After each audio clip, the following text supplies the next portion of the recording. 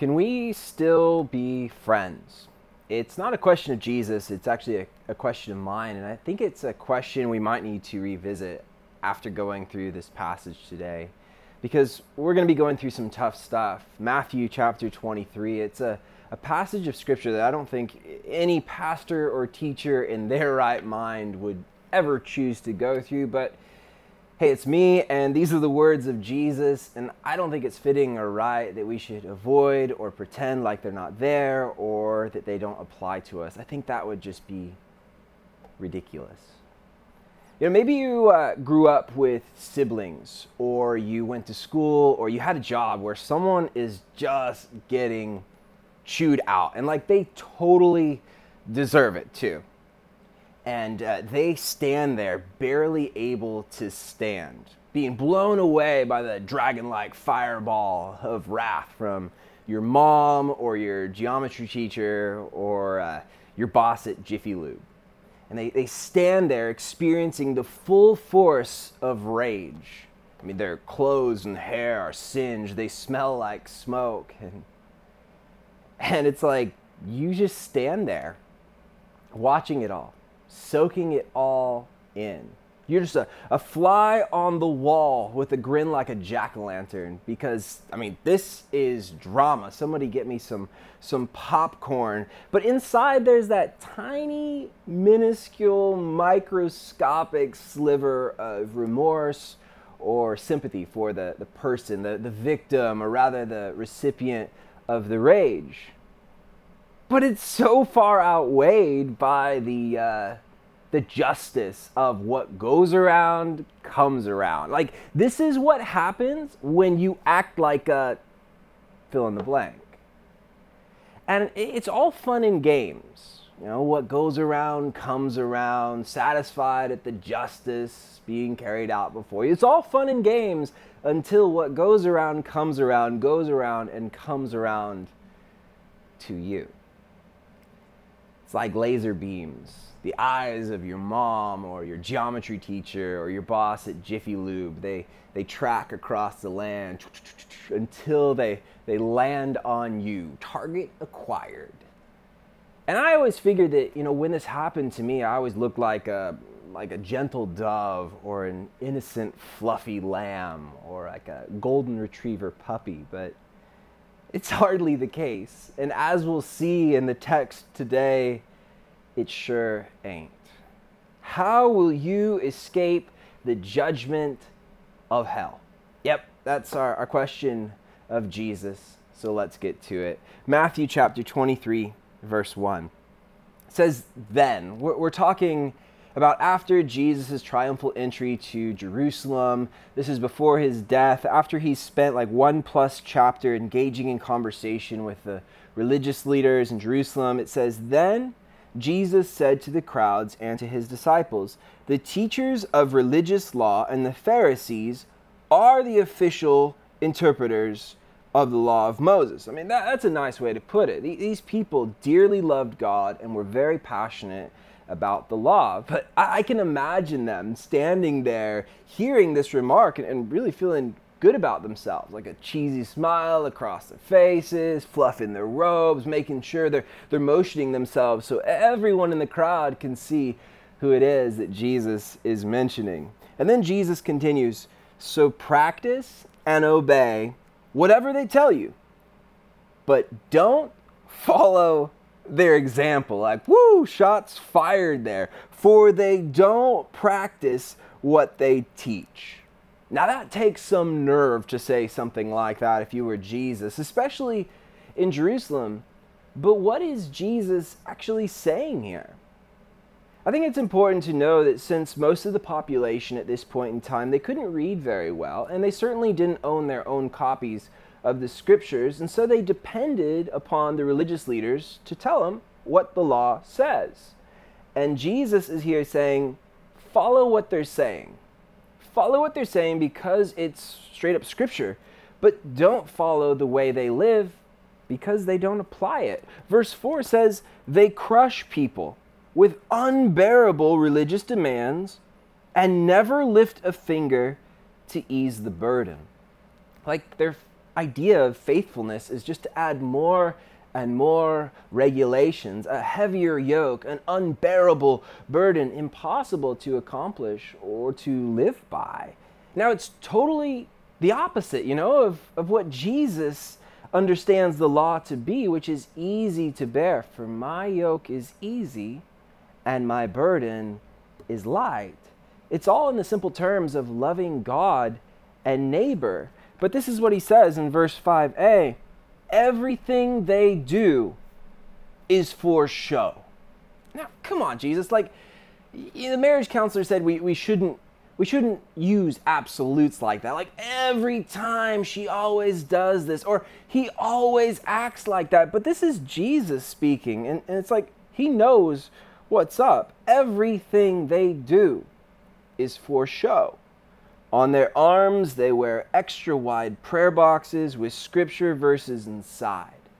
These are called phylacteries, leather boxes that contained passages of the Old Testament. They would be attached to their arms or their foreheads. And now the practice of wearing them, it gets drawn from an ultra strict, very literal interpretation of Deuteronomy and Exodus. But what these are doing here, these double XL editions, as Jesus said, they are extra wide prayer boxes. They aren't just normal prayer boxes, but this ultra strict reading of Exodus 13 and Deuteronomy 6, the extra wide prayer boxes. They're enlarging them. These dudes made them so big that everyone would be able to notice, that everyone would be sure to notice the double XL holiness apparently attached to them. And even beyond the double XL arm boxes, Jesus says in verse 5b, and they wear robes with extra long tassels. So in addition to the double XL prayer boxes, they had double XL tassels too. Apparently to these dudes, size mattered. Sure, it's something that God commanded his people to wear on the four corners of their outer garments as a reminder of their holy and royal calling. And sure, all the male Jews wore tassels, Jesus included, but these religious dudes had a practice of sporting double XL tassels to imply their double XL piety, all in the hopes of attracting the admiration of the people. Everything they do is for show. Now this all might kind of sound irrelevant to our culture today, arm boxes and tassels. What's the modern equivalent? I don't know, maybe a lifted truck, that only gets 8 miles to the gallon and costs hundreds of dollars in registration fees, or maybe 365,000 followers on Instagram whose every like is a boost to your waning ego, or maybe it's your kid playing for the top soccer club in the community, but he actually just plays left bench. I mean, okay, well all that stuff is outside of the church stuff, and sure, it permeates its way into the church, but sometimes I feel like we tend to lift ourselves up instead of lifting Jesus up. And we do so by church affiliation, or choosing to serve or choosing not to serve, choosing to give or not to give. It might not be boxes on your arms or tassels on your shirt or fancy trucks with a lift kit or a soccer club sticker on the rear bumper that's actually just a status symbol. It could involve anything from missions trips to education, to leading a ministry, to speaking on stage. Verse 6 says, and they love to sit at the head table at banquets and in the seats of honor in the synagogues. These religious leaders are clearly concerned with something very strange and foreign to our context, prestige and status. I mean, who in our day is motivated by such things, so vain and flighty, something so intangible and meaningless, stupid, right? They love to receive respectful greetings as they walk in the marketplaces and to be called rabbi. They love the perks of respect that come with the job. But nowadays, for me, it's the last thing I want to reveal. I was up fishing in Alaska a couple weeks ago, and the question always comes up, like, so what do you do? And to say, like, yeah, I'm a pastor, it's like the last thing I want to say. I'll be like, yeah, I'm a pastor.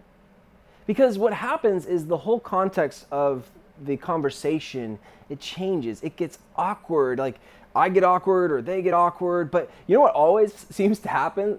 Someone always apologizes. They say, oh, I'm sorry, for cussing so much.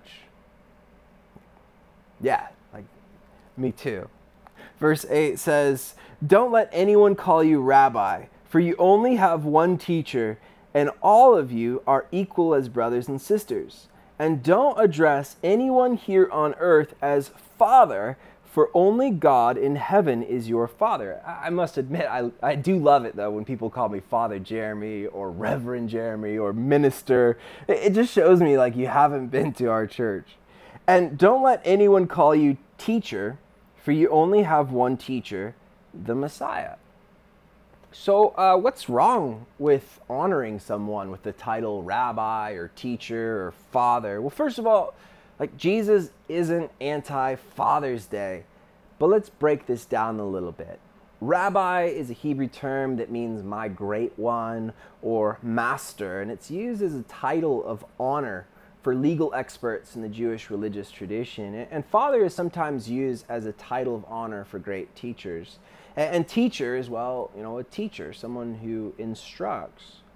But Jesus is instructing his followers and the crowds not to use such titles for each other, since they're all siblings. No one with more status than the other. And in Matthew's gospel, Jesus is called rabbi only twice, both times by Judas, his betrayer. And so I think the whole point, though, of all of this, if it's confusing, all of it gets summed up in verses 11 and 12. The greatest among you must be a servant, but those who exalt themselves will be humbled, and those who humble themselves will be exalted. And man, I like that. Like, I really do. Sounds great. Like, I mean, hypothetically speaking, like, it would be wonderful to see that in practice. Like, someone should really run with that.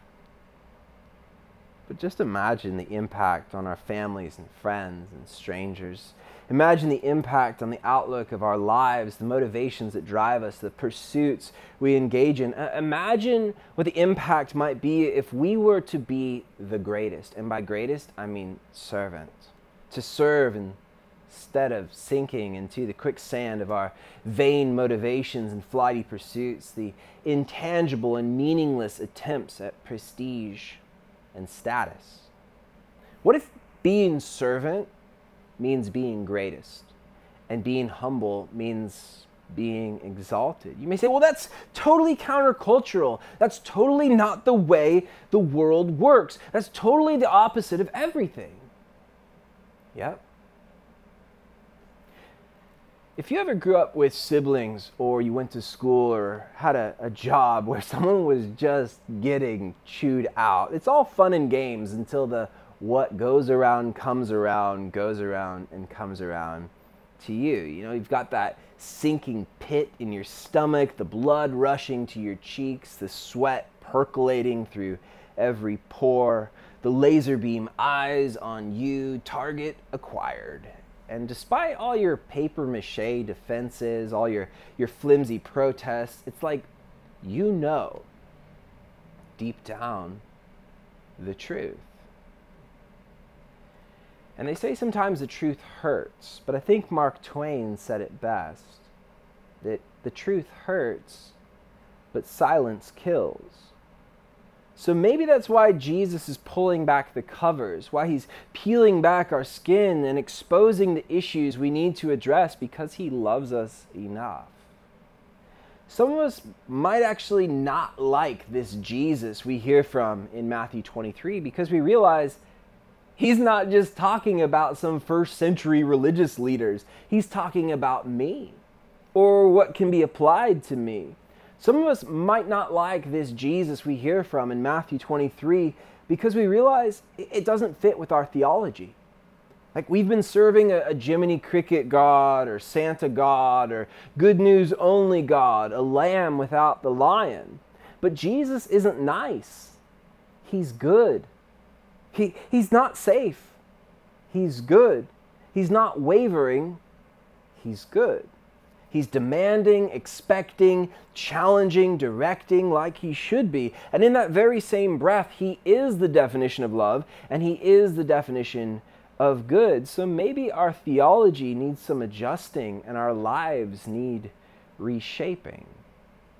Verse 13 continues, "What sorrow awaits you?" And maybe you've read it before, like, "Woe to you." But the expression is like an emotional outburst associated with pain or bad news. And there's 7 of these in our passage, so buckle up. "What sorrow awaits you?" Or "Woe to you, teachers of religious law, and you Pharisees," maybe even you pastors and people of Journey to Church. "Hypocrites! For you shut the door of the kingdom of heaven in people's faces. You won't go in yourselves, and you don't let others in either." Your religious actions of faith are preventing others from faith.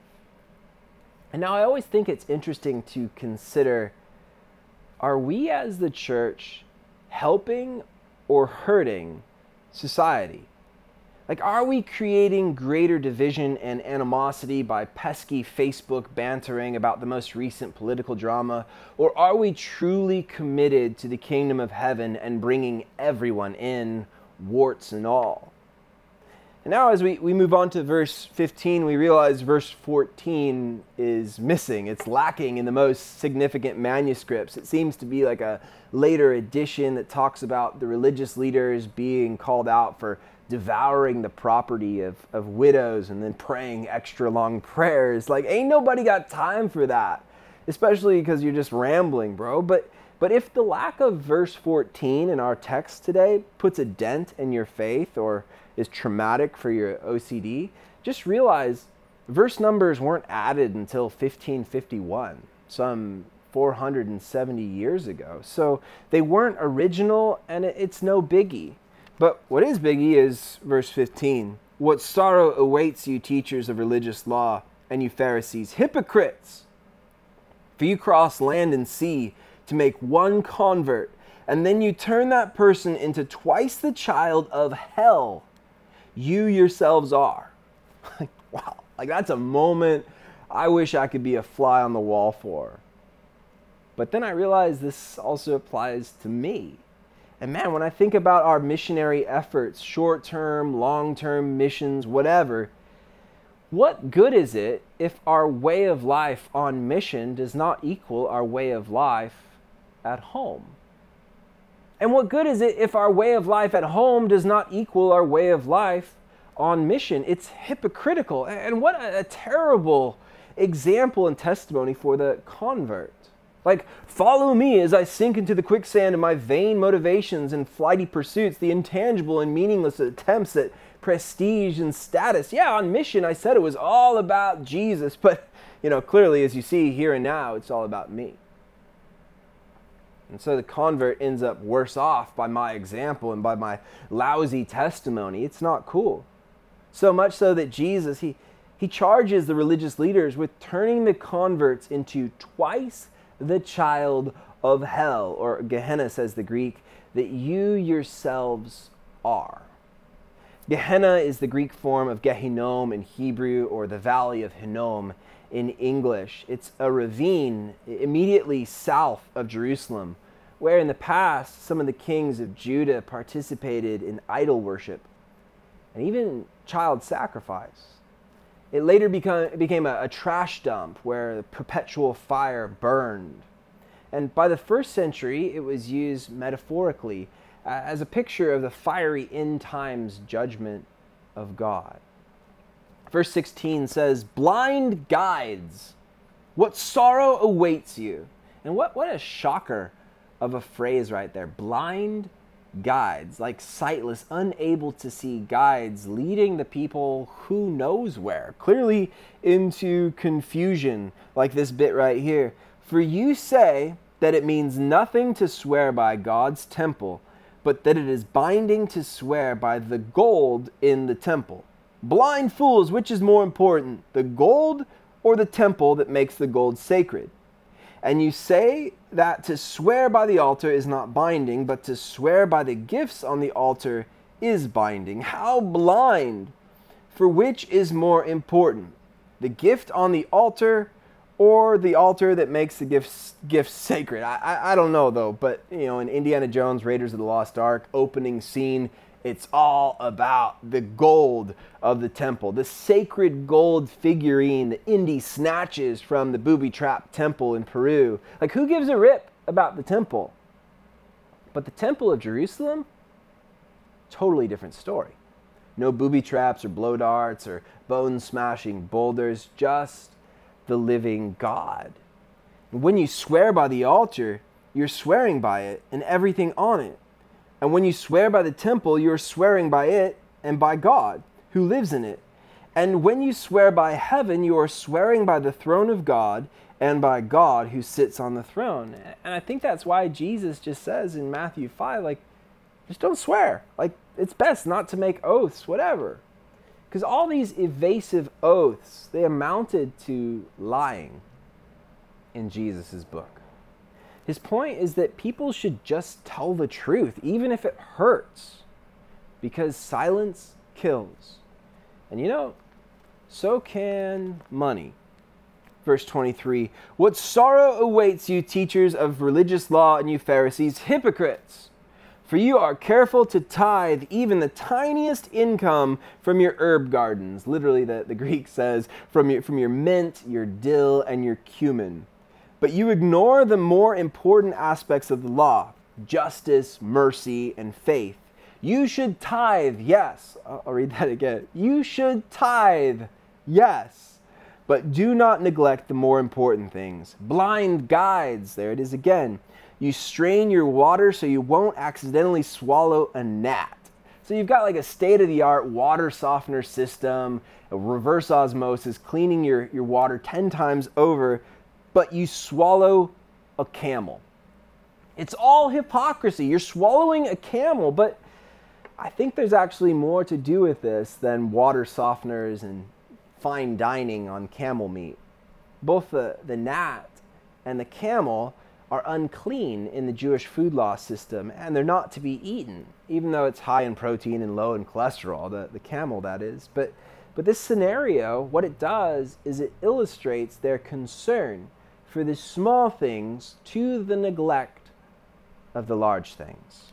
Verse 25 says, what sorrow awaits you, teachers of religious law, and you Pharisees, hypocrites! For you are so careful to clean the outside of the cup and the dish, but inside you are filthy, full of greed and self-indulgence. The first message that I ever gave was on this passage. And I wish I still had it, but the IBM laptop, the size of a 2x4, as weighty as a cinder block, it was stolen from my pimped out 1997 forest green Honda Accord DX edition in the Target parking lot circa 2008. But in this sermon, I remember using a cup, not a translucent cup. You couldn't see through it. It was a solid cup. And I filled the inside with all this nastiness, dirt and mold, spiders, and, probably a lizard carcass too. And I had a can of Pepsi. And I'm in youth group, so they're easy to bait. I'm like, who wants a soda? And there's this kid named Levi. He runs up to the stage. And I said, all right, so you're going to chug this soda. He was so stoked to just guzzle down this can of high fructose corn syrup. And before I poured it into the cup, I asked him, hey, man, do you want to check the cup that I'm going to pour this into? It's amazing just how much people might trust you. And he's like, okay, yeah, I'll look in the cup. And so I show him what's inside of the cup, and he just about decked me. He almost threw up in his mouth, probably did throw up in his mouth too. But for some reason, I remember this illustration, how this cup, how it represents our lives. Verse 26 says, you blind Pharisees, first wash the inside of the cup and the dish, and then the outside will become clean too. What sorrow awaits you, teachers of religious law, and you Pharisees, hypocrites, for you are like whitewashed tombs, beautiful on the outside, like today, an engraved slab that is someone's name. It goes for about, on average, $2,000. It has a picture of so-and-so on it with a rose or a cross or whatever etched into the stone, but filled on the inside with dead people's bones and all sorts of impurity. He's talking about body decomposition, especially in a religious culture where they don't cremate, and they don't embalm their dead.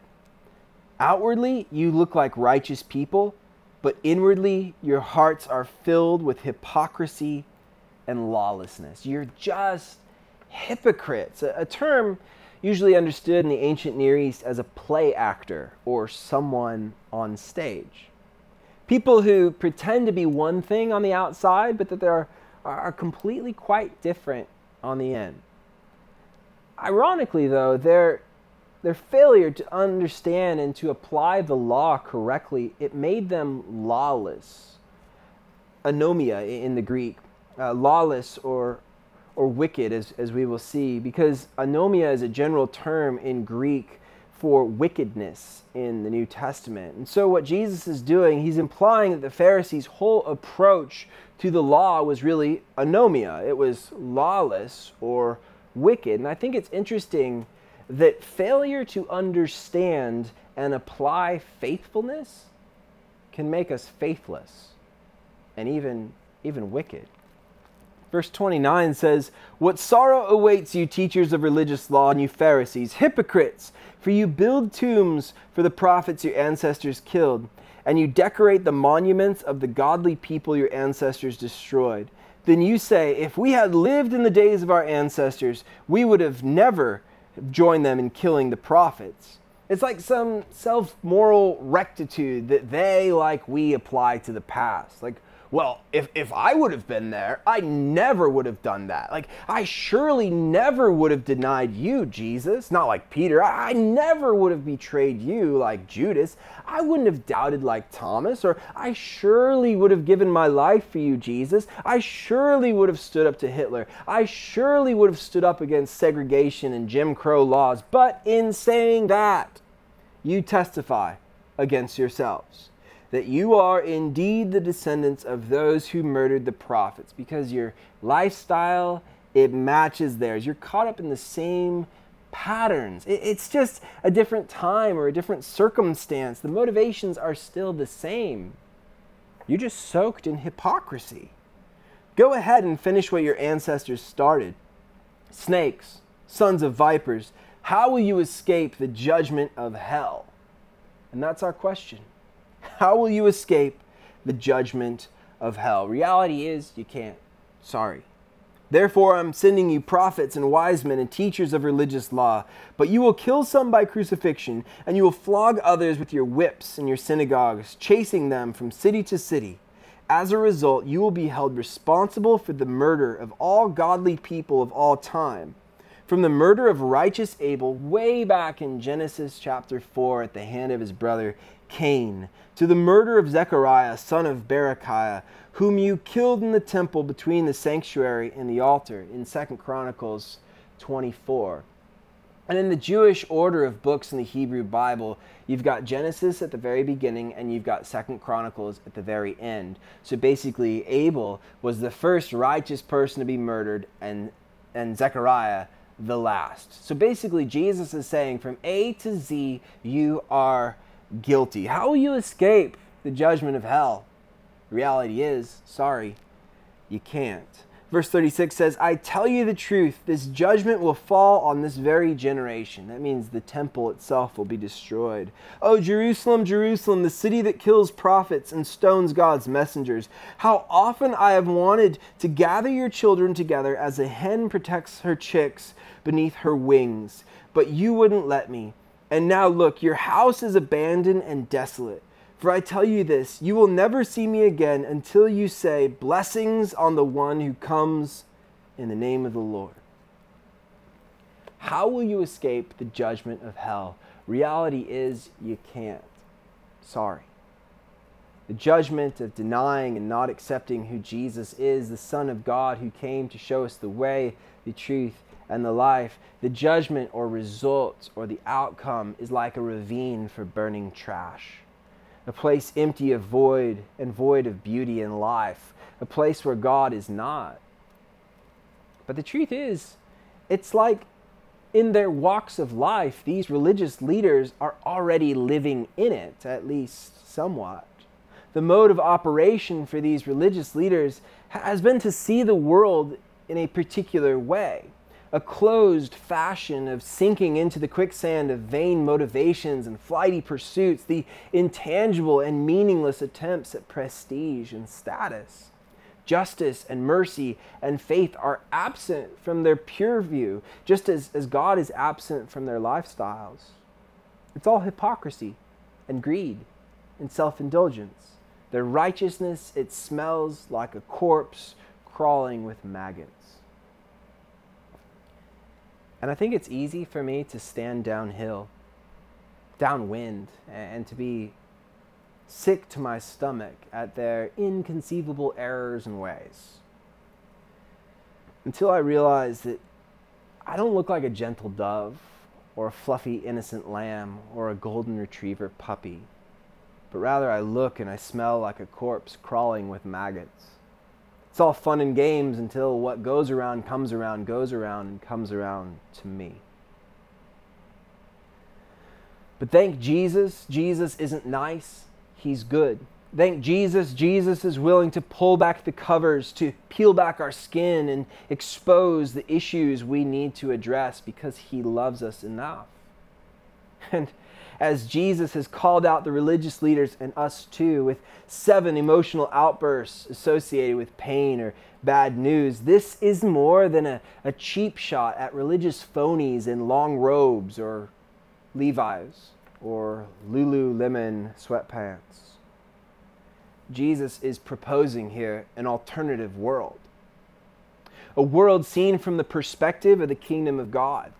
An alternative family where the approval of God removes the heavy yoke of self-justification. He proposes an alternative world where people practice what they teach, where greatness isn't defined by prestige or status, but by servanthood and humility. He proposes a world where the kingdom of heaven is a door open to everyone, where we cross land and sea to make one convert, because it's about loving the world one person at a time and helping that person to grow into twice the child of heaven that we are.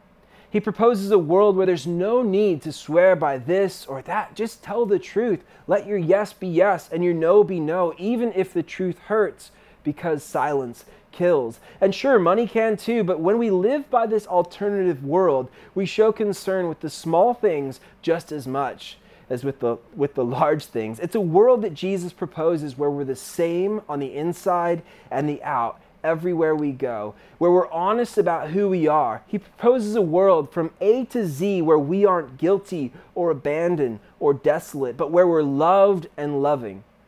We're forgiven and forgiving. We're received and receiving. A world where after hearing all of this, can we still be friends? It's only possible, this alternative world of true reality, by the way and the truth and the life that Jesus is. How will you escape the judgment of hell? Reality is, it is only through Jesus.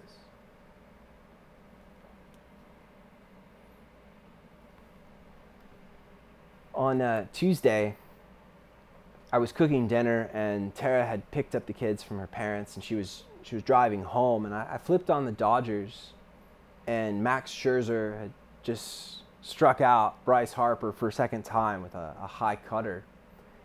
And then all of a sudden, immediately a torrential downpour. The tarps came out on the field and players sprinted off. And then the broadcast was interrupted and it switched over to backstage Dodgers, an inside look at the club. And the person in view was the manager, Dave Roberts, manager of the Los Angeles Dodgers. And they talked at length about his sudden and shocking diagnosis with Hodgkin's lymphoma back in 2010. It looked like his life could be over. It looked like he was facing the end, or as we might believe, the beginning. And as I watched, though, there was something that I noticed about this baseball coach in the way that he was speaking and the attitude that he put behind each word, that it made me think, like, what does this dude believe in? Like, how can he say the things that he's saying? Where does he get this sort of resolve and demeanor? And so I went to the most trusted of sources, Wikipedia, and I scrolled down to the bottommost section, personal life. And I was blown away. I mean, sort of, not really. I mean, it makes sense given his resolve and demeanor. I was shocked. And also at the same time, I wasn't shocked to read the following. How Robert spoke of his faith in 2016 by saying, "I stopped trying to be good enough and earn my way into heaven and accepted God's gift of eternal life through his son Jesus Christ in 1988. It wasn't until just a few years ago, though, that I really understood how much God loved me in sending Jesus to die in my place, and really started living for him, putting him first in my life, making him Lord. My relationship with Christ is the most important thing in my life. Beyond the game of baseball, he gives me lasting joy, contentment, and peace." That's the greatest thing about allowing Jesus to become Lord. He really knows and wants what's best for my life. And I think that's the truest answer to our question of Jesus, how will you escape the judgment of hell? Reality is, it is only through Jesus. And through Jesus, we learn to live for an alternative world where being servant means being greatest, and being humble means being exalted. And that's totally countercultural. That's totally not the way the world works. That's totally the opposite of everything. Yep. And it's worth it.